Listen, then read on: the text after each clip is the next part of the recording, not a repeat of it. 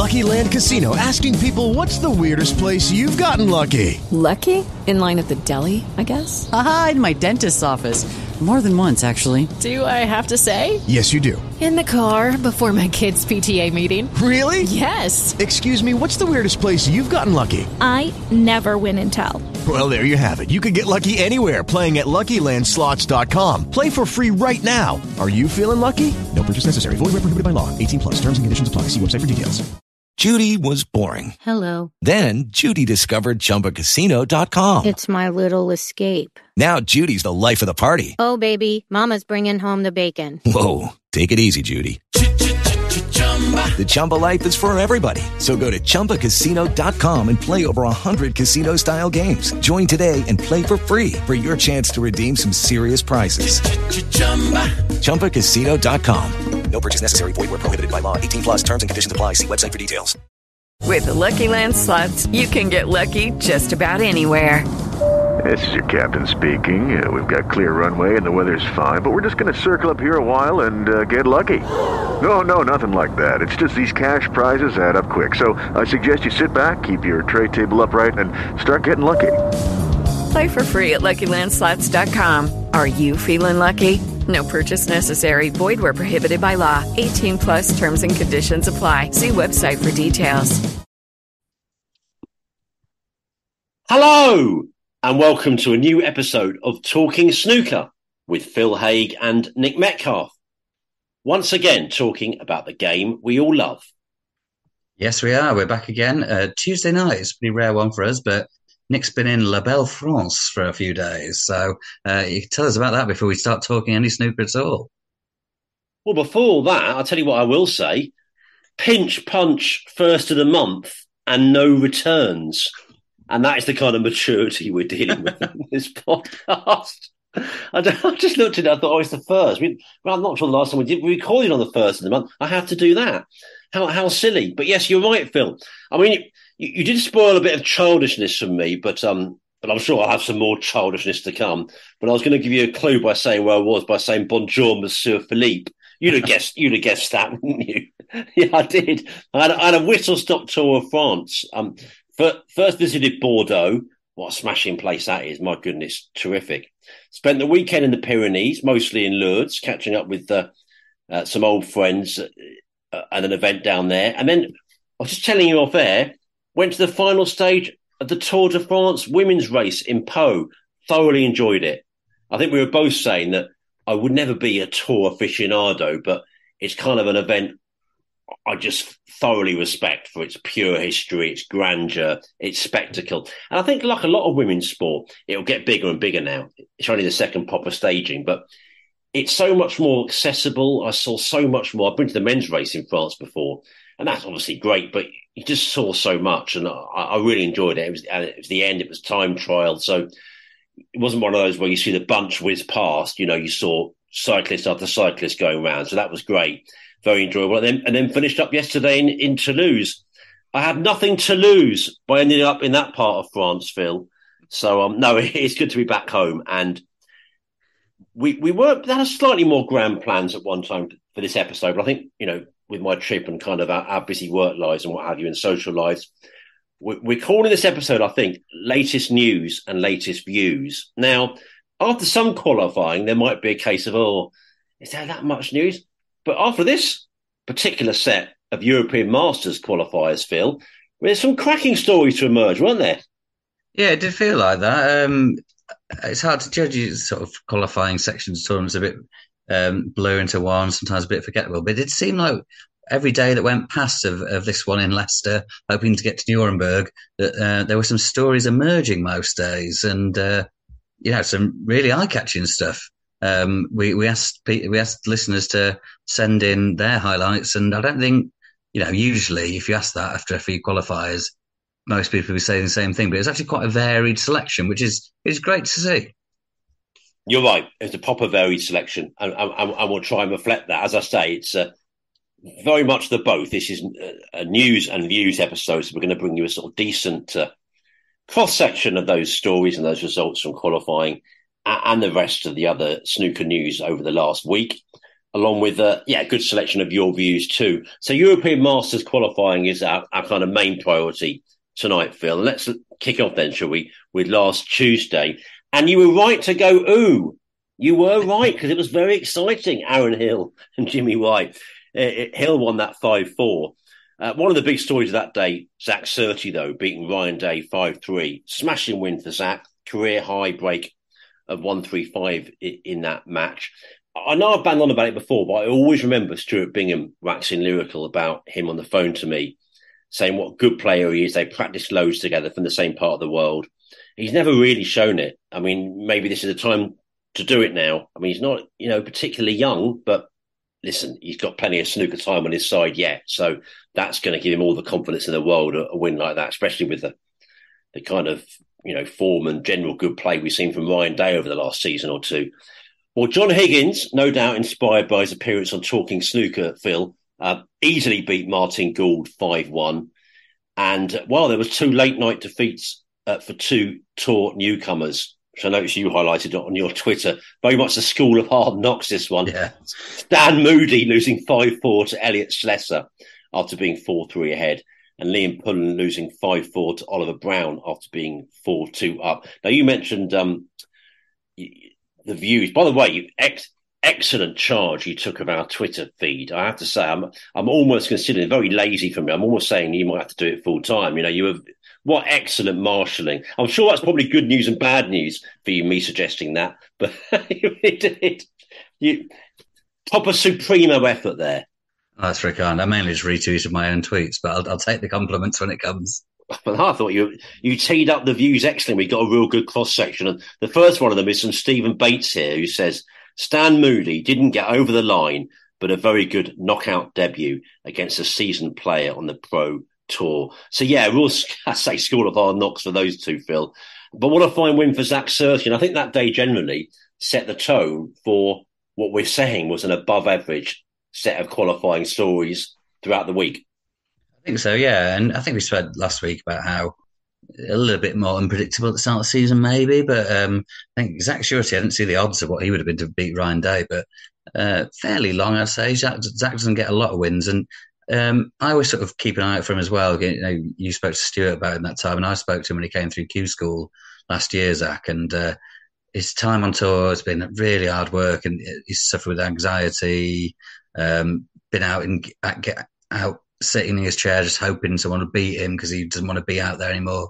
If you Google a piece, Google Metro and Zach Surtees, you'd find a piece I wrote with him where he's just really struggled. And players like that, they are really good players. Obviously, they wouldn't be on the tour, but they struggle to show their best form because all sorts going on. So I was very pleased with him to see that he got such a great win and got his highest ever break in the process. So yeah, that was great. And that was the second night I watched. It was late night. No, it was the first night, wasn't it? Pullen and Moody. I had one on my phone and one on the TV. And because there's no commentary, it was in almost complete silence. And I was thinking, what am I doing here at bloody midnight? But it was so tense, when you can't turn it off. And they were both ahead. And I felt so bad for them because that would have been 2 great wins for him, especially Moody against Schlesser. That's a really tough match. But they both just fell short. But hopefully they will have gained lots of useful experience there. Even to win 4 frames, that I mean, that would win a lot of matches in most tournaments, wouldn't it? 4 frames would get you over the line. But yeah, they look like they can certainly compete on tour. That's for sure. Wait a sec. I mean, shouldn't you, as the presenter of a snooker podcast, be saying you're having the time of your life rather than what am I doing? I know what you mean, though. With that lack of commentary, sometimes it sort of feels like, I mean, I mean, you clearly are on your own when there is commentators, but you feel there's kind of a presence there, isn't there? Even if it's just a voice on the. But of course, the best ones will say. I've heard Dennis Taylor say many times over the years. He always tries to think about he's speaking to one person, and I think that's what the best ones do. So you do feel you have that sort of company during a match, but yeah, when you got that sort of silence, and you're watching matches, especially when you got 2 on the go, it can feel a bit funny. But just to say, there were quite a lot of late night ones, weren't there, like that? I mean, I saw you had a bit of a rock and roll night with Selton Hamilton a bit later in the week. I mean, there was some good viewing there, wasn't there? Especially late stuff. Yeah, there was. I mean, that's what I'm saying. It was a really good week. I think the first best of nine is, I think everyone agrees the longer the match, the better. So best of nine is just a step up from best of seven, and you get some really good matches. And there was lots going on. If we carry through that second day, I mean, this not a major surprise, but Ben Wollaston beat Robert Milkins. That's a really good win for Ben against Milkins, who's been doing so well. And I'll give a shout out to Fabio Valente on Twitter. I'm not sure if you follow him. He's a very good follow for anyone who doesn't. He runs Snooker Italia, which is a very good website, and he comes out with great stats. So this is after that win, after Wollaston beat Milkins 5-3. He says, Ben, not only he books his place in the European Masters main draw, but he also got his 450th career professional win, as many as Stephen Lee and James Watana, which puts him on 45th place in the all-time list, which, Ben Wollaston probably hasn't got too many snooker records on his. I mean, that's not a record, but it's a very impressive set of statistics. So well done to him, and fine win over the Milkman, who's been so good over the last year or so. No, very much so. Yeah, I highlighted that one as well. That's a smashing win. I think I said maybe a couple of episodes ago. It comes to my mind now that Milkins is one of those guys that just looks different to me now. I think of him differently right now when he's entering tournaments. He's got that sort of stature of a recent winner, and he just has that sort of belief about him. So yeah, really good win. Well, there was also good victories for a couple of old favourites, Phil. Ken Dockley beating David Lilly 5-4, top win for Ken, that, and how much he'll enjoy heading to Nuremberg. And Dominic Dale saw Anthony McGill 5-2, combined age of 104 from the two winners there, Phil. You can't put a price on experience. And Snooker 365 says that for them, Dominic Dale's win was a real highlight of qualifying. You can't keep them down, can you, Phil? Ken and Dominic very much still got it. Yeah, I mean, Ken against David Lilly, I think it is a match from the seniors, isn't it? I think they may well have played on the senior tour. And Dominic McGill, I mean, he's just so unreliable outside of Sheffield, isn't he? And again, the odds would have been strongly in his favour, but I'm sure some people would have picked out Dominic because Anthony's just so prone to an early defeat in any tournament that's not the Crucible. So I don't know. It's a long-lasting, confusing nature of snooker, isn't it? He's a top 16 player all day based on his World Championship performances, but based on everything else, nowhere near it. So it's very odd.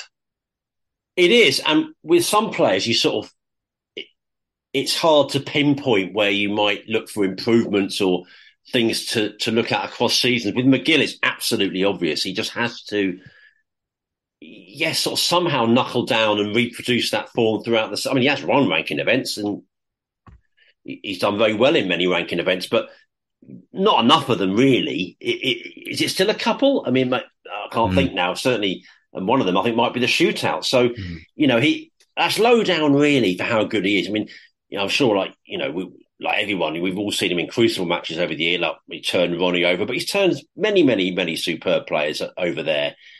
And I guess he just wishes there'd be more tournaments with those marathon matches, but that's just not the way the snooker tour is. But yeah, that was a really good win for Dominic there. And then we moved on to Thursday now. And the clear highlight there was Rhiannon Evans beating Jensen Kendrick 5-4. And that's her first victory on tour outside the Shootout, I think I'm right in saying, for Rhiannon. She got a win a couple of weeks before in the Championship League over Jimmy. I see. Is it first regular sort of tournament? First sort of knockout win. Yeah, exactly. That's more specifically the right way to say it. The match lasted 4 hours, actually, Phil. It was really long.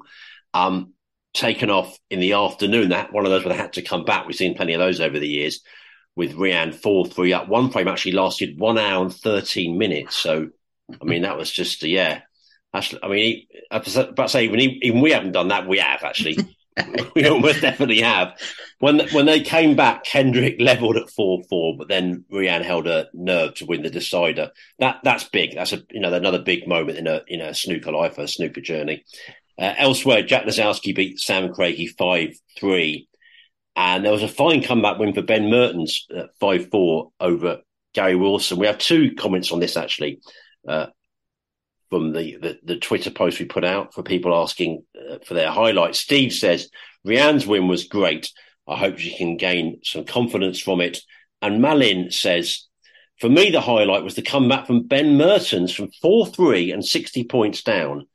Gary Wilson may have been helpful by giving foul points away, but it doesn't take much away from how superb that steal was. And obviously, there was still a decider to be won afterwards. Yeah, that's a real good scout there for Mertens. And I think everyone in snooker, Phil, won't they, will be pleased for Rianne. She's such a big character in this sport, and clearly a fine victory for her.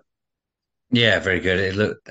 I think we said before the tournament was played, after she got a win and a draw in the Championship League, and that was sort of encouraging start to the season. And then Jensen Kendrick, no disrespect to him, but he's won a lot on tour, so there was a chance to kick on a bit, and she's done just that. It was a serious old slog. I watched bits of that game. Didn't have time to watch all of it, but yeah, no, fine win. She won't care it's happened, and then off to Nuremberg, so she'll be delighted with that. And yeah, that was a brilliant win for Ben Mertens against Gary Wilson, who's had a bit of a stinking start to the season, really. He's been off playing pool and been very good in the pool circuit. He had some fine wins there, but he didn't have a good string of results in the Championship League and then lost his first game there. So he'll probably be putting the pool cue away and focusing on the snooker for a while after that to get some wins on the board.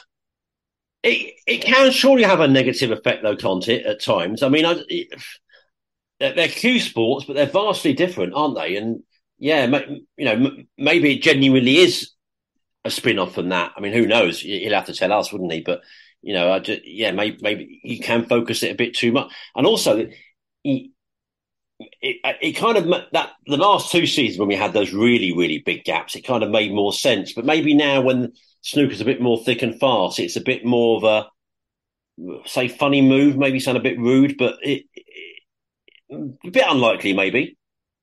Maybe, I don't know.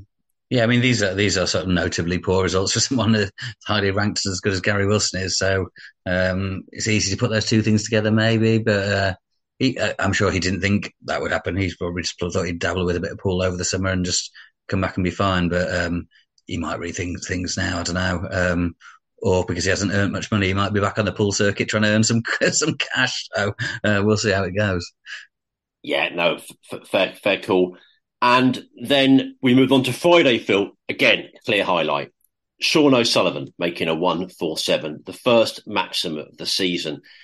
And, well, I'm sure many of you would have seen the clip now of that black to yellow, the final black. What a shot with the rest, Phil. I mean, he would have been so disappointed to leave the cue ball where he was for that final black.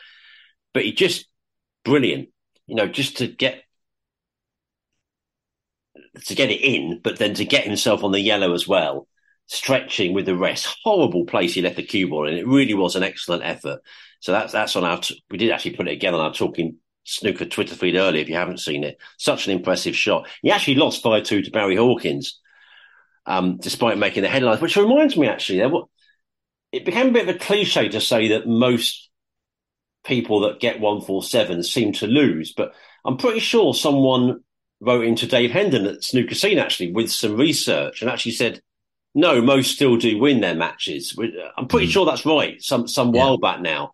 But it does seem quite often that they lose. But anyway, that was a smashing effort. And Mark Williams is struggling, Phil. He can't get himself going. He beat Zhang Anda 5-0, and it only lasted 1 hour, 10 minutes. I mean, Ronnie's done that a couple of times at the Masters over the years, hasn't he? It's absolute brutal for the loser there. Williams making breaks of 79, 104, 77 and 69. And elsewhere, India's Ishpreet Singh Chanda beat Ryan Thomason 5-2. And we have Janet there, one of our correspondents, saying that Ishpreet has definitely got a new fan in me. He took the eye at the Championship League a bit, didn't he, actually? And he recorded a fine victory again here. And Janet says also enjoyed Ben's comeback, Sean's maximum break, and Willow just breezing through. A couple more results from that Friday play. David Gilbert beating Ollie Lyons 5-3. And then Anthony Hamilton beating Matt Selt 5-3, a match you settled down to watch late at night, Phil. And Anthony recording some few wins, the old war horse of the game. But another fine day there. But the highlight, that 1-4-7. And you've spoken to Sean O'Sullivan since, haven't you?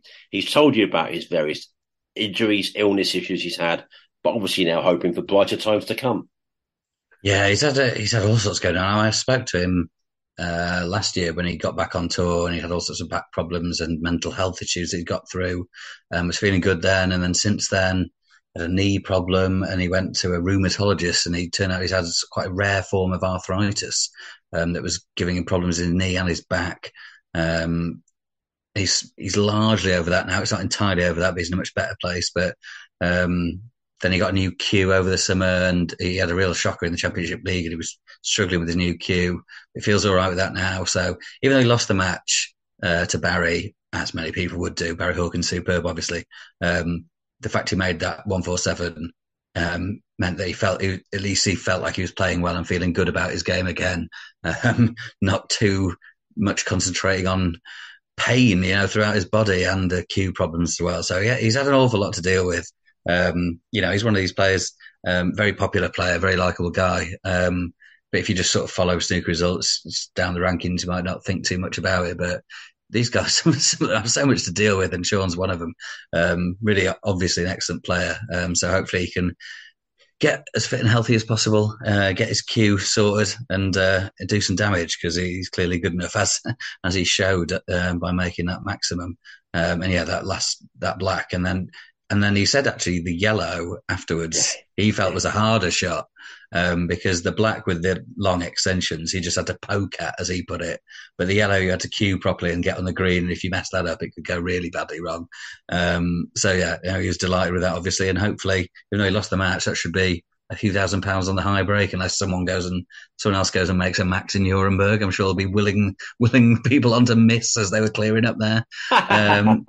But yeah, so good stuff for him. Obviously not the win, but still good stuff. Mark Williams, amazing. Zhang Anders, no pushover by any stretch. So that was incredible. And Gilbert against Lyons was a nice opening round match. Gilbert got a good win there. And yeah, I didn't watch all of that Hamilton Selt match, but yeah, I'd been in the pub for a bit and got back, and I think Selt took it to the decider. And then I just got into bed, stuck it on the TV for the final frame, and the Sheriff got over the line. He's had a very good start to the season. Won his first Championship League group, going strong at 52 years old. It's very impressive. It really is, yeah, very much so. I've actually got 5-3 here down, which makes me think I might have written that down wrong on that Hamilton Selt. But anyway, you certainly got the climax of it, and that smashing win there for Hamilton, definitely. And yeah, Dave Gilbert, I mean, as we said before, he was a little bit of a broken man at the Crucible, and that's some months ago now. But,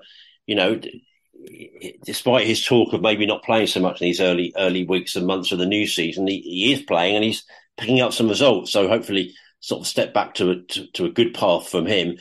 We finished on Saturday, Phil. That was the last day, with Liu Haoshan beating Feng Shengji 5-4. There's a couple I scribbled down from that day. Stuart Bingham, another redoubtable character in the game, making sure of his place in Nuremberg, beating Jamie Clark 5-2. Well, I say redoubtable, less redoubtable than the last season or two, actually. So Stuart, I think, will be wanting a really good campaign, won't he? Hossein Vafai beat Rod Lawler 5-1. Now, don't say Rod Lawler, Phil, especially at this time of night. You'll wake up the whole parish. But that was a good thumping win for Hossein there. And we got Cameron writing to us saying, very happy for Rian and Liu Haoshan. Rian's match was nervy stuff, and Liu played well against Fan. Very underrated player, hits the ball nicely. Yeah, he reached a couple of quarterfinals, didn't he, last season? And one of those we'll have to keep an eye on in this new campaign. But that wrapped up qualifying, Phil. So, yeah, please do have your own word there if you want on Messrs Liu, Bingham and Hossein Vafai, who all claim wins on that final day. Well, I think it was the final game of that day, actually, that really caught my eye. Adam Duffy knocking out Marco Fu 5-4. Easy for me to say. Marco's not getting loads and loads of wins since he's back on tour, but I think Adam Duffy gets even less. So, great result for him. He came through Q School. I spoke to him when I spoke to Zach Surety that time in Sheffield, and he was sort of doing a lot of work bricklaying and wasn't necessarily taking snooker that seriously. And he came through Q School for another stint on tour, and Not sure how much how seriously he's taking it now, but clearly got a lot of talent, or he wouldn't keep getting back on tour. And to beat Marco Fu in Decider is an excellent result.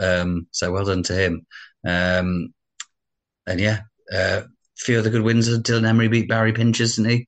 Good young talent there. I saw Pinchers replace Liam Highfield in the draw, and I didn't actually see why.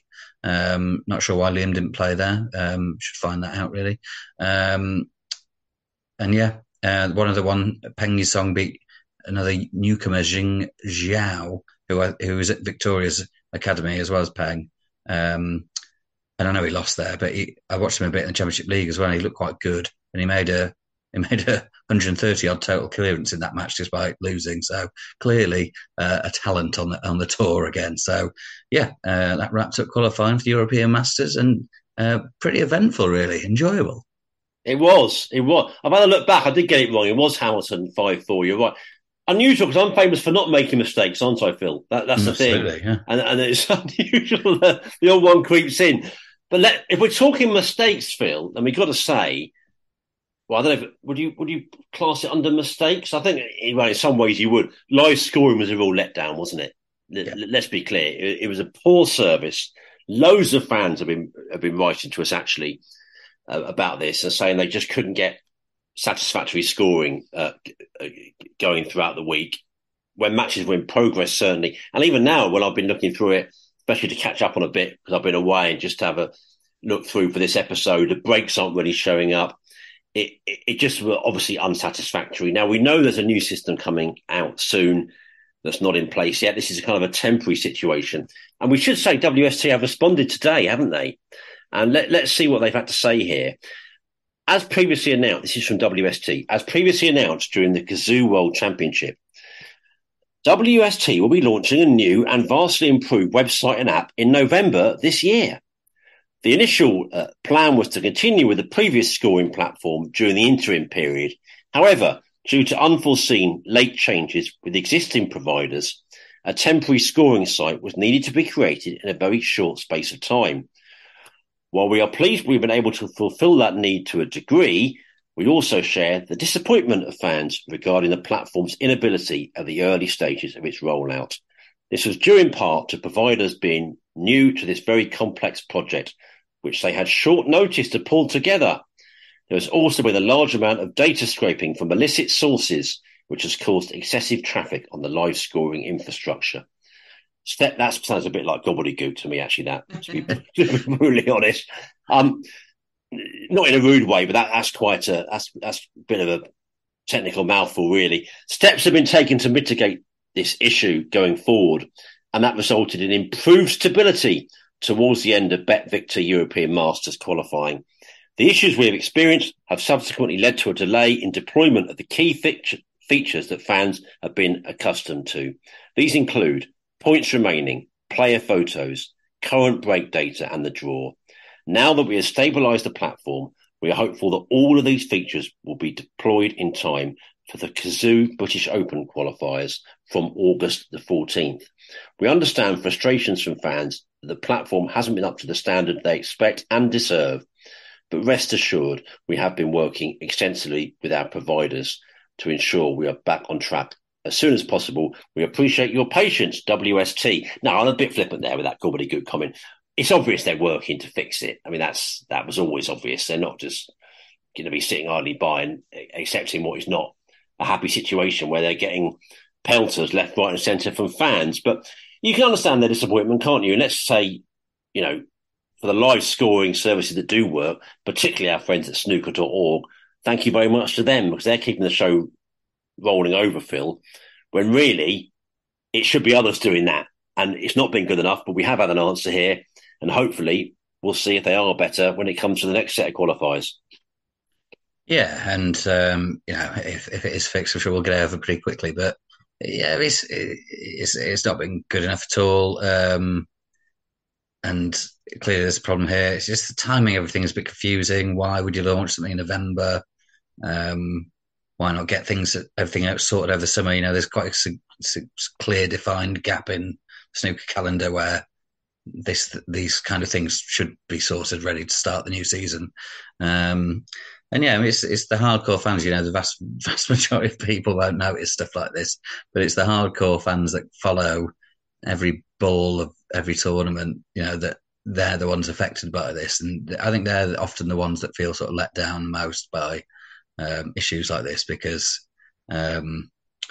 As I say, it probably wouldn't happen. They wouldn't be left in a Triple Crown event with things like this. But it's the really dedicated fans that want to know what's going on in European Masters qualifiers that feel like they're not being served as they should be. And it's absolutely right that they feel disappointed by this. So good that World Snooker responded, but it has, as you said, not a good service at all. Especially when there's only 4 tables and stuff. That you'd think. Someone could sort of manually put in breaks if they had to. It's a faff, but if you aren't going to do it properly electronically, then do something else. But anyway, they've said that hopefully it'll be fixed by the next time there's any competitive action. So fingers crossed it will be, and it should be. It shouldn't be taking that long to fix what can't be that complicated a system, really. Yeah. I could be wrong by saying this, but I almost feel that they'd be better off not having it for this last one because it becomes so frustrating. It just makes people go a bit mad, and you do because especially if you're sports fans and you're particularly into a sport and you want to follow it and you're used to following it over the years and it's been decent enough over the years, and suddenly it's gone. It just drives you mad. You sort of think, well, just take it away for this event. There are other places to find it because it makes them look bad by having this sort of half-cocked, half-baked service that's not doing the job. But I guess they may have thought it would look even worse if it was nothing there at all. But let's hold fire on this. There's a bit of just for the general overview. There's still quite a lot of angst, isn't there, around I detect on social media and elsewhere. I don't know if you'd agree with this on forums about the way the sort of, both the all-encompassing thing and saying the game is being run, but just things like the basic services of scoring and promoting the sport. I think people feel the sport isn't being promoted that well. And again, you mentioned the Triple Crown event. I know that various learned people in the game have sort of said for some time that there's a bit of a have and have nots in snooker, that some events are promoted absolutely brilliantly. I mean, for example, the Masters, that's a masterclass in promotion, actually, from everything they do about it, the way it's sold on social media, the way that, the draws done on television, but the big event before, it's sold to an inch of its life. And of course, every seat sold. I mean, every seat sold because it's a brilliant, historic, famous event that's much loved, and it's in a perfect slot, great venue. There are loads of factors, but it also helps that it's brilliantly promoted. But also, we need other things promoted as well, and these lesser events. I mean, for example, we're going to talk about the British Open draw shortly. I mean, there's some very attractive matches there. We also need Cheltenham to be sold big time as well, and we need that to be sold within an inch of its life. If you know what I mean, I'm going over the top, but you know what I'm saying. And I don't know, I'm a bit torn. I think I said it towards the end of last season that I think some of the angst is a bit follow my leader and it's a little bit over the top, but then there are sort of frustrations there as well. So I think the sensible thing to do is hold fire a little bit and wait until the season develops more. We are in its early stages, and sometimes when there's not much snooker, we're all in our summer mode. We're sometimes looking for problems, aren't we, really? And when we get into it, we're a bit more focused on what's actually happening. But you know what I mean? There seems to be that element of angst around. Yeah, and it's hard because, as I said, you sort of look at it from the hardcore perspective, which we're part of and we're talking to really on this podcast. And, we've watched the Championship League, we've watched these European Masters qualifiers, but I would say to a casual snooker fan, or even like a reasonably keen snooker fan, but not a hardcore snooker fan, they wouldn't really know any snooker's happened since the 1st of May or whatever date the World Championship finished on. Unless you could easily have missed the whole Championship League and the European Masters qualifiers on the streaming sites where we watch them, unless you're really, really into snooker.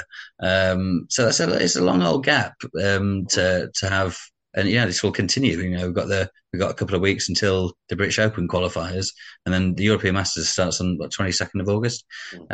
So really, to have sort of mainstream-ish TV coverage that we'll have a promoted event. It's a serious gap where it's only got the seriously hardcore fans that would even really know it's happening. So, yeah, I think there is a promotional issue for the other stuff.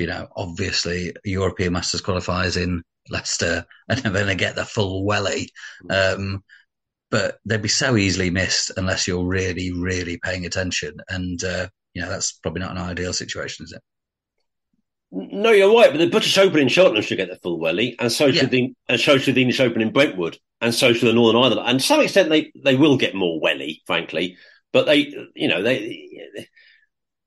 last time actually, I had a little bit of humble pie to eat with the Cheltenham because the first time it was there, I thought the crowds were very low, and I didn't think it was an ideal venue. I love Cheltenham as the place, the racecourse, that one of the greatest events in sport for me. But I just won the National Hunt Festival, every March. But I just wondered whether it was quite right for snooker. But actually, last time it sold pretty well. But this is where they keep the impetus going now and make sure we get more people in there this time. And yeah, as I say, but let's be fair as well, there are only so many people that working with WST, and they work very hard, and there's not dozens of staff there doing it. There's only a few in the media side, so and they've got lots of responsibilities as well. But anyway, I just thought I'd mention that because I just skirting around. Even today, looking at social media, I think, social media can sometimes be a quite negative place, actually, but it just seems like there's not that many positive sort of comments being made about the game at the moment. That's kind of the way I feel. But listen, let's wait for the season to develop more. And we should say, Phil, that you are listening here to Talking Snooker with Phil Haigh and Nick Metcalf. And the qualifying done and dusty for now then, Phil. Let's move on to the British Open draw and that tournament we've been mentioning just before in Cheltenham, kicking off on Monday, September the 25th. And some marvellous games to look forward to. Not particularly long affairs, but they're going to be fascinating. And none more so than Luca Purcell against Ding Junhui, the world champion against one of the great superstars of the sport. But they're both superstars of the sport now. What a game to look forward to. Some other highlights here that I've written down. Ronnie O'Sullivan has got Jimmy Robertson, Judd Trump, Anton Kazakov, Mark Selby, Ben Wollaston. Got Mark Williams against Pena Song and John Higgins against Long Zhihang. We got Sean Murphy here up against Rebecca Kenner. Neil Robertson's got Jamie Clark. It's Mark Allen against Anthony McGill. Ali Carter up against Alan Taylor. Jack Lisowski's playing Joe O'Connor. Kyron Wilson against Martin O'Donnell. Gary Wilson's got Ahmed Al-Sayed. And Robert Milkins is up against Jiang Jun. And the full list of all the matches you will see on the WST website. And we've come to love this tournament again, Phil. Many listeners of more mature vintage will remember it being a smashing tournament back in the 80s and the 90s when ITV used to cover it. Well, ITV on board again, of course. And come the early autumn, won't that give us some lovely viewing? Yeah, it's been a great return to the circuit, and it's extended from that first year where it's best of fives for a while. I think its first round was best of seven, so not quite as lottery-ish as it was back then. Another nice one, you mentioned almost all the nice ones there, but Stephen Maguire against Jimmy White I thought was a cracking little first rounder there. Could see some rests thrown and some tables thumped between those two, which I don't mind one bit. But actually, I think we mentioned last week Stephen hadn't played yet, so and I wasn't sure why he didn't play in those first two events, so it's good to see him playing because he needs some results to stay on tour, and we'd all like to see him stay on, I think. But yeah, both editions, it's just two editions so far, isn't it? The British Open since it's come back. Mark Williams won that first one, and then Ryan Day surprisingly won last year. So I've loved it, and I like this FA Cup style draw, this random draw. Nightmare for these guys, Luca and Ding playing each other, Mark Allen, Anthony McGill. I'm sure they're not going to be loving it right now, but I think throwing those kind of matches in first thing, great stuff. Yeah. I think you had you got a nice turn of phrase? They won't be loving it, but the rest of us will. Something like that. It's a bit. I think it's a bit like that, isn't it? Yeah. No, that's an absolute crackers, and we really look forward to that qualifying for that event coming up in a couple of weeks' time. And then, as I say, from September the 25th, and that event will be live in the UK on ITV. And as we always say, Phil, if you want to see where the rest of the qualifiers are being played, don't bother us. Go to The WST website. Let them take the flak on this one. Phil, we've got some more news lines. Tianjin City will stage the return edition of the International Championship from November the 5th to the 12th. Of course, we're making a really big concerted return to China this autumn. And that's priceless for the game. We've missed our Chinese visits enormously, frankly. And on the China theme, Phil, some of the game's biggest names are in Hanguoshu right now. That's not bad, was it? Marks out of 10? Don't mind it at all. 8. I mean, I don't know what it's supposed to sound like, so I can't. I can't really. I'm not the best judge, but it sounded good to me. That's true, actually. The man who hasn't got a clue how it's said, giving me mark. I thought 7 in my head. I think 7's about right.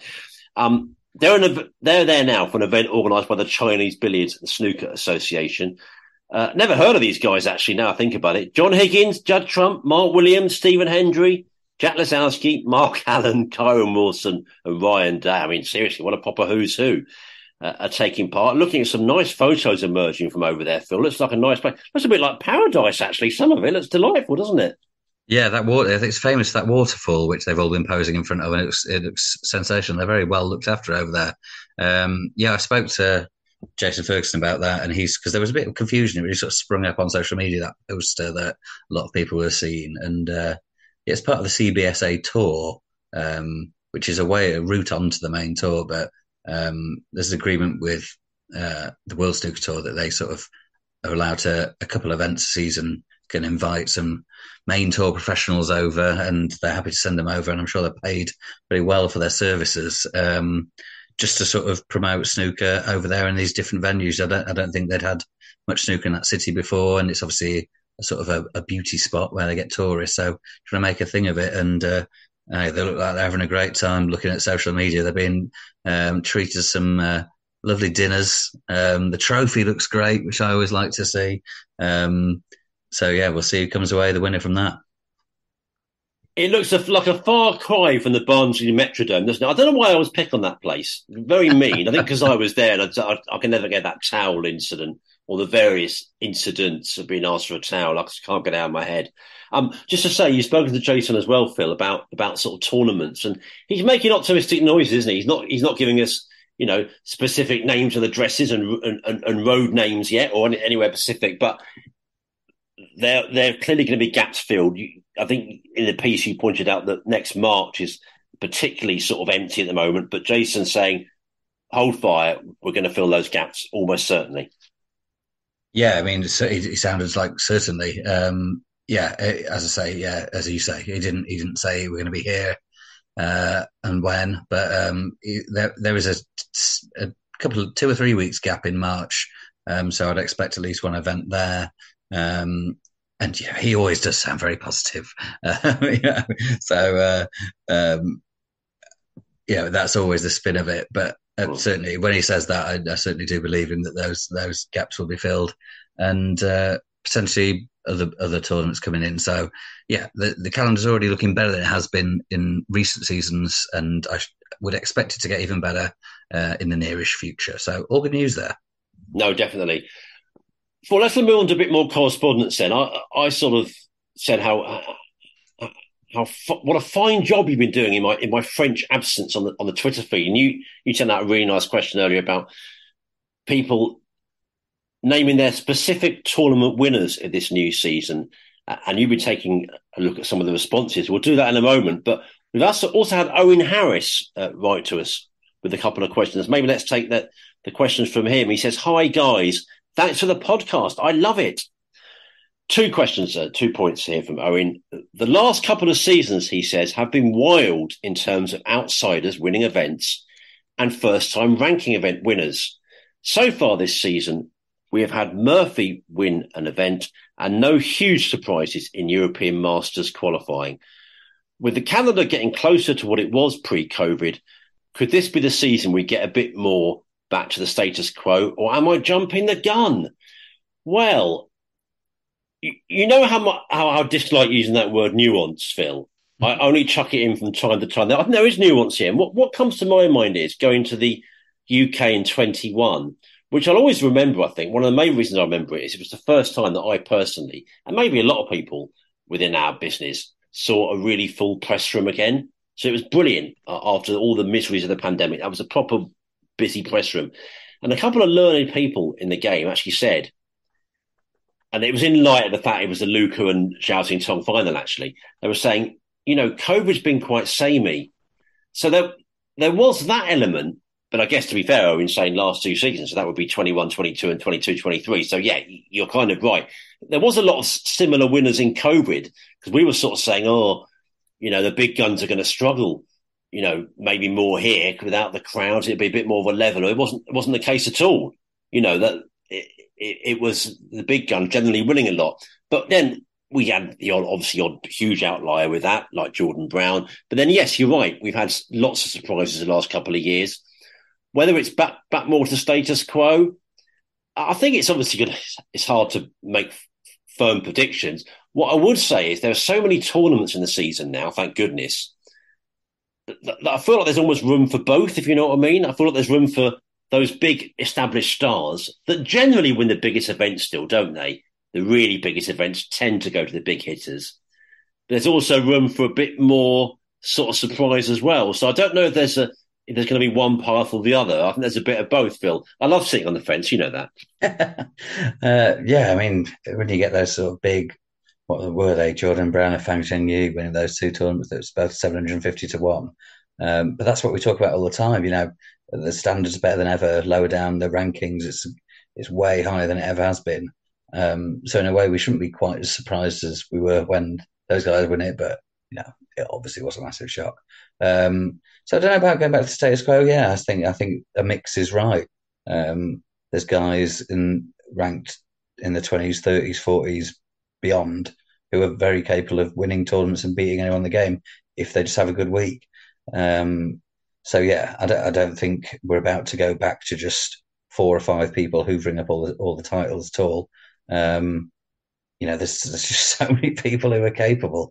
I heard Sean Murphy talking about his first round draw in the European Masters, which held over to the arena stages, and it's Graham Dott. He's in the 40s in the rankings these days, but bloody hell, I mean, if you're a top 8 player, you're getting given Graham Dott in the first round. You're not happy about that. And there's loads of examples like that. So, things are tough for everyone in the game in terms of getting wins and winning tournaments. And yeah, there will be some surprises still, but they're not even massive surprises because everyone knows how good everyone is. So yeah, it'll be a mix. I'm going to sit on the fence still, but it'll be a mix too. I think I was saying last time as well, these tournaments are so unpredictable now. I mean, maybe not say so much the British Open because that's kind of a funny one because of the FA Cup style draw. But for example, I'm sure when we come to the English Open in a couple of months' time, picking a winner will be like, I'm not saying needle in a haystack, but it's so hard to pick a winner of these tournaments now, which is great because there are so many brilliant players, all the top 16. The next 16 are top players. They can win events, pretty much all of them. So it's just, it's the age-old thing about whether it's best to have 1 or 2 dominating or have a more unpredictable era. That will always be a debate, but we've got a more unpredictable era at the moment, certainly. I don't feel we're suffering for that, put it that way. Second point here from Owen. Sean Murphy, the aforementioned Sean, says commentating during events doesn't affect his performance. Stephen Hendry has often said he disagrees with this. Sean has just won another non-BBC event where he wasn't commentating, and he hasn't won a BBC event recently. Is Hendry winning the argument more and more as time goes on, or should we believe Sean? Maybe I'll let you go first on this one. Well, I mean, it's a tricky one. I mean, I've spoken to Sean about that, and he says he knows what he's doing. He feels like it doesn't only not hinder him, it benefits him. He concentrates on, looking at players and learning things, looking at conditions. He's learning about snooker by talking about it and concentrating very strongly on it. But yeah, his record in the BBC events, which are the ones he commentates on, it's not been so good as it has been in other events recently. So that's an argument against that. I think certainly, Sean's adamant one way. if you asked a string of players, commentators, people in the game, most people would disagree with him. But he knows best, or he should know best. So yeah, it's tricky to say. Did he lose to CJ Hui in the first round of the World Championship because he's commentating on the tournament? I don't think so. I don't think that was relevant to that at all, really. Did I think in that previous World Championship when he was commentating in the day and then playing, I think it was Steve Maguire in the evening, if I remember correctly. Yeah, I think that was too much. But yeah, I mean, the only way for him to prove himself right is to go and win a BBC tournament. But they're the hardest tournaments to win. Yeah, so it's not as simple as just you could turn up and win them. But he's in as good a form as he's ever been now. He's playing absolutely superbly. So we'll see what happens this season. If he can keep up this form and he hoovers up loads of tournaments, but does really badly in the Triple Crown, then maybe that'll prove that it is a problem. But we'll see. He obviously really enjoys doing it. And, it's a second stream of income as well. That's positive. But obviously, if he thought it was damaging his chances of winning the Masters, the UK Championship, the World Championship, he wouldn't be doing it. Now, maybe he doesn't think that and he's wrong. But it's very hard to say, isn't it? As I say, maybe give it this season. If he can keep this form up and they're the outliers, then maybe that'll prove it once and for all. Yeah, you said it all so well there, really, as you so often do. I think I'm trying to think of the kind of grammatical phrase that would sum up the point Owen makes about the beat. I think it might be a false emphasis, or it's something along those lines. And you've hinted at it there. BBC events are hugely difficult to win. One of them is the World Championship. I mean, and the other, 2 out of the 3 are the UK Championship and the World Championship. They're bloody hard. They're immensely hard events to win. Was he commentating in 21, by the way, when he reached the final? I couldn't swear by that now. No, I'm not sure. I feel like he might have been, but I want to say yes as well, but I couldn't. Yeah. Well, if he was, it didn't harm him there. But maybe we're not sure. We'll leave that out. But first, I'm going to say it's not. It is, in fairness, total fairness to Sean, nothing new. Dennis Taylor's been commentating for decades. Back in the 80s, when he was still a leading player. But, it's not a new thing. But I think the reason it's become quite newsworthy or talk-worthy, if I can use that phrase, is that I think there was a long gap when it wasn't really relevant because, you had sort of John Parrott, Steve Davis doing it, but they'd long since been competitors, really. They might have the odd maverick run, certainly like Steve, for example, 2010, famously at the Crucible, but not really. And they weren't really in the running to win things. Whereas Sean is very much one of the best players in the game right now. And he, a genuine superstar that can win any big event. So it does feel a bit different again, as something we haven't had for a while, which is why I think people talk about it. I have to say, I thought Sean himself on his own podcast with Phil recently made a really good point, actually, that some people have suggested, wait a bit more, like maybe a Hendry, but Sean was saying, well, I haven't got their CV. And, clearly Sean's got a brilliant CV, but he hasn't got that top level, probably, where maybe he can say, well, I'll do it when I want.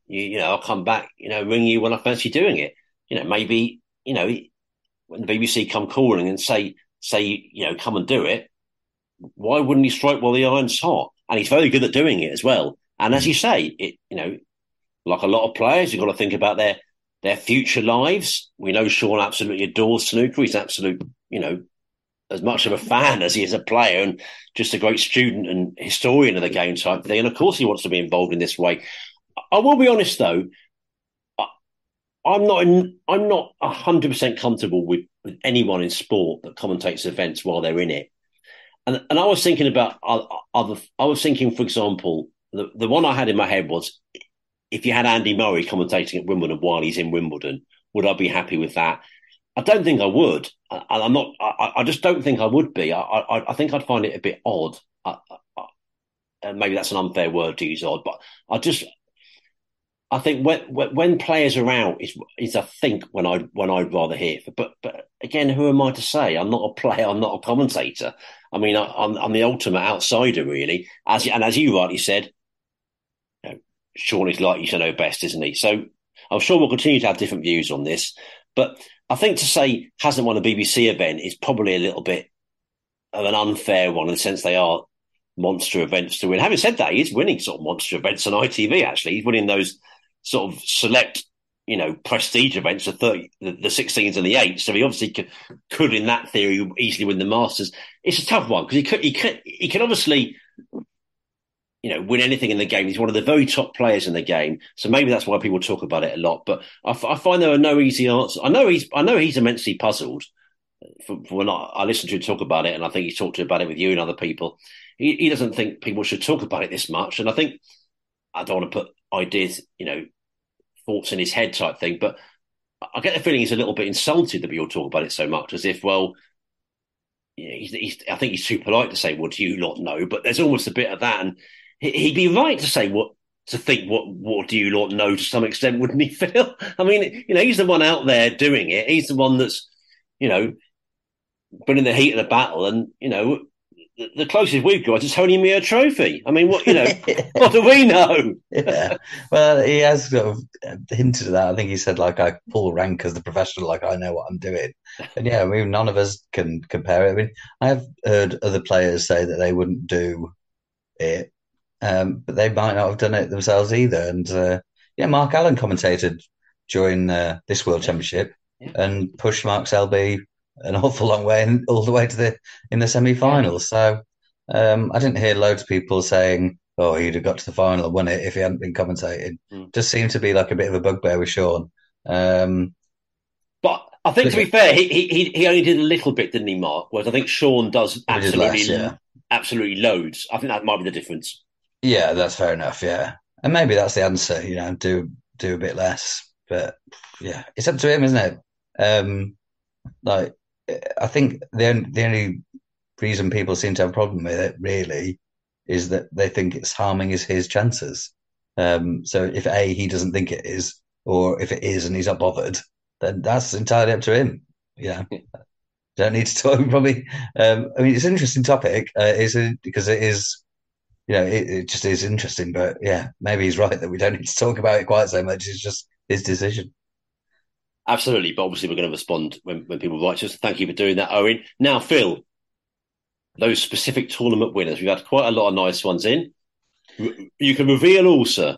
Well, yeah, this was a little bit inspired by Sean and Phil's podcast, actually, because I was the 147 podcast, because I was fascinated when Sean picked out the specific Triple Crown winners for the season to come, which were the UK Championship Stuart Bingham, the Masters Kyron Wilson, and the World Championship himself, the magician, Sean Murphy, which was great to hear, putting his neck on the line there. I went on a popular betting app and put £1 on that treble, which is set to return if it comes in over £6,000. So I'll owe Sean a pint or two if I win £6,000 off his predictions of a quid. But that's why we asked for these specific predictions, and we've had a few, which is great. This is from Snooker Pro, our good friend Luda, who says Mark Davis will win the German Masters just because I want to celebrate his first and probably last ranking title with him. I know, very selfish. Well, there's no reason behind these, but we did want to know why, and that's as good a why as any. This is from El Short, the Green Baisley on Twitter. Ronnie will win 0 because he's not playing enough. Selby, Worlds or Masters because he's back to good form. Not opposed to that. Phil at M18 Snooker on Twitter. Matthew Stevens will win the World Championship so I can die happy. For the record, I'm not planning on going anywhere. It would be a big surprise. I think my pound would go a long way on the betting apps there as well. The Mariners talkie. After 2 times previous semi-final appearances in recent times, plus a runner-up in the Scottish Open last season, I think Joe O'Connor may well break through as a tournament winner this year. Only a matter of time. Sound technique, scores well, and like his mindset. Master Anara says Mark Williams will win the Masters. 2 seasons ago, he lost the semi. Last season, he was runner-up, so this season he'll win it. And the runner-up will be Selby. That is lovely and specific there. Mark Williams to beat Mark Selby in the Masters final. Oh, bloody hell. That won't be a bad watch that Sunday, will it? I don't mind that at all. Janet Rouler on Twitter says Noppon to win the World Grand Prix. His last run was incredible, and it just feels like he's ready to finally pounce this season. Could also see him doing good at the British. Seems to like Cheltenham or one of the home nations. Had some good runs. Feels due another one. Yeah, I think Noppon Senkem is no, Jack Lisowski is obviously the obvious choice for first-time ranking event winner of any season, really. But Noppon's not too far behind. He does look increasingly impressive. James Ego Akers says Jamie Jones, Joe O'Connor, and Noppon Senkem will win their first ranking titles this season. I mean, that's big. If we had 3 brand new ranking title winners in a season, Jones, O'Connor, and Noppon, we'll send you a prize, James, if that happens. And final one from Chris Lee. My only prediction is that there will be 2 147s in one match this season. I wouldn't mind that either. I don't mind any of these, to be fair. What prize are you planning to send out, Phil? I'm not sure. I mean, I was so confident that won't happen that I just brandished that offer. I'll come up with that later. When Jamie Jones is winning the World Championship, I'll start thinking about that. We've both got some terrible tat in our possession, haven't we? Actually, we shouldn't say that. It's supposed to be a prize. That's awful. We've got a few nice things in our possession, let's say that, which we could but say, yeah. Oh, that Mark Williams semi. I always remember I was outside Villa Park. I think still my favourite ground in English football. And the phone went down on me, which I was so gutted about in that decider. So it was sort of spoilt for me because I knew it when I got on there, but I still watched what happened. And it was ludicrous that he lost that decider, really, Mark, wasn't it? It was barking mad, really. I mean, and he was playing so well. It's a real... It sounds silly over someone that sort of won an absolute load, but he feels like he's almost not owed one, but due one of those big ones a little bit, Mark. He's knocked on the door so much recently, and he's contributed so much, not just throughout his life, but I'm talking in very, very recent times. In the last sort of 2 or 3 years, I feel like he contributed so much to the big tournament. That one week when he lost in the decider to Judd at the Crucible, I think he played the best in that championship, quotes unquote best. He was brilliant to watch. So I almost feel like, okay, he's playing marvellously already early season, but it'd be lovely to see, really. I know we need to pass on to the next generation and all that, but what I could go for, I'm not even saying one last one because he's so good, he might have a few more, but I'd like to see potentially one more last crowning massive one for Mark, eh? Yeah, and I mean, that Masters final last year, he seemed to be the better player through most of that, managed to lose it. He's been on the wrong end of some epic deciding frame losses over the last season or so. But yeah, he's just guaranteed to save it, isn't he? Win or lose. And he's still clearly, I mean, the way he started this season, he's right up there with the best. So he's a live contender in anything he enters for sure. And almost the big ones more than the smaller ones. He's a real threat in anything. So yeah, he'll be there and thereabouts. As I said already, he's always been to a ranking final this season. So yeah, he'll be contending. Don't worry about him. Well, I think you only put that message up today or yesterday, didn't you? So we've had some lovely ones very quickly. So I feel like we should almost carry that on for the next week, shouldn't we? So maybe we'll have some more next time because I love those specific ones. As you say, yeah, I like Sean's predictions as well. What a story if Stuart completes the Triple Crown by winning the UK. I mean, goodness me, that would be famous in every sense. And yeah, you feel Kyron, you'd love to see him get one day. So yeah, that was I say maverick. It's hardly maverick when you say Stuart, Kyron and Sean, but putting them together, it's kind of a maverick one. It would certainly be a cracking selection of stories for us, eh? Yeah, definitely. I mean, that shows how what we're saying about sort of the standard and everything like that. Yeah, they're top players, and they seem like a shock compared to you've got that elite bunch. Then you've got a sort of a middle bunch just behind them, but then there's players way down the rankings behind them who are still capable of winning stuff. So all those three guys shouldn't be a shock for anything. But yeah, as you said, well, as I checked on that betting, 6,000 to 1, it had to be worth £1. What are you planning to treat your old mate Nick Metcalf with if you get £6,000? Oof. Well, we can talk about that when Sean Murphy's potting some balls at the Crucible after Stuart and Kyron have also already been crowned champions. But you can get your requests in. Listeners can get the requests in as well. I won't keep any of it myself. Proper socialist, I like that. Maybe a video of an old 80s comedy. I mean, I thought I was, hark back to yesteryear, but I thought Dave kicking off with the 8.5 Op Mum recently was very inspired. I mean, I saw that live with my dad once in the 80s. I've forgotten which seaside town it was now, probably Bournemouth, yeah. So Don Estelle, Melvin Hayes and Windsor Davis. So yeah, that was a proper way to start it. And so maybe I shall think about my favourite 80s sitcom. But anyway, it would be a hell of a thing if that came in. We want more, don't we, then, of your specific tournament predictions. We'll remind you about that on Twitter again as well.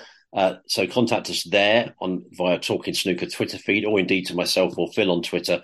Or you can email us, perhaps. You can do it that way as well if you want to have a bit of a longer say, maybe a longer space to give your reasons for why you might be going for a specific winner. And our email address is talkingsnooker@yahoo.com. Well, it was at one time I was thinking, how are we going to fill the time a little bit here? We're going to get up to our allotted time. I know we're used to our marathons, but we've gone over an hour. Boy, can we rabbit on about snooker, Phil. Really can, yeah. Is it a talent? I'll call it a talent, why not?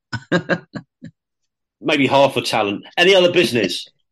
No, I've been got a couple of interviews coming this week. I was speaking to Chris Wakeman tomorrow. I was speaking to Scott Donaldson the day after. It's quiet time for the next couple of weeks, so chatting to as many people as I can. So keep an eye out for them on metro.co.uk when they come out. Bong. Now, why have I just gone bong, Phil? Because the time, not because I've gone mad. That's not happening. That's not happening quite yet. Because the time has ticked round to midnight. Now, I know you said, what am I doing about the qualifier? But there's a bit of that, isn't there? When it ticks to the midnight hour, and man, even though we're enjoying talking very much, you sort of think, goodness, we've got to head to Bedfordshire, or, at least watch some more old snooker videos or something. I've loved your company. It's been great. We'll be along next time, won't we? We got qualifiers to come again, another set of those British Open. We got the European Masters now just 3 weeks away. So we're still in that quiet snooker time, aren't we? Very much in the sort of summertime. But we were enjoying those other sporting events. What a climax for the Ashes. You were waxing lyrical about that before and how much you enjoyed it, along with millions of sports fans. Fairy tale finish for Stuart Broad. What a story that was this week, eh?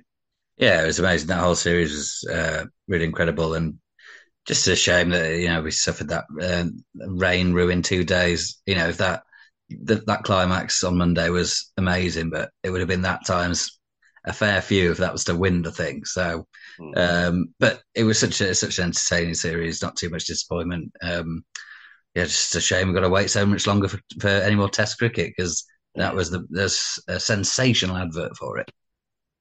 Boy, wasn't it? And I know the BBC are going all guns for the 100 today, kicking off, and you can see why. It's their not predominantly, Sky have got it as well, but it's very much a BBC thing as well, isn't it? They're showing loads of it live, but you sort of think it's a bit after the Lord Mayor's show, really, now throughout August compared to that. But loads of great sport. Women's World Cup continues. England are still going strong in that through to the last 16. We're enjoying watching that from Australia and New Zealand. So lots of sport.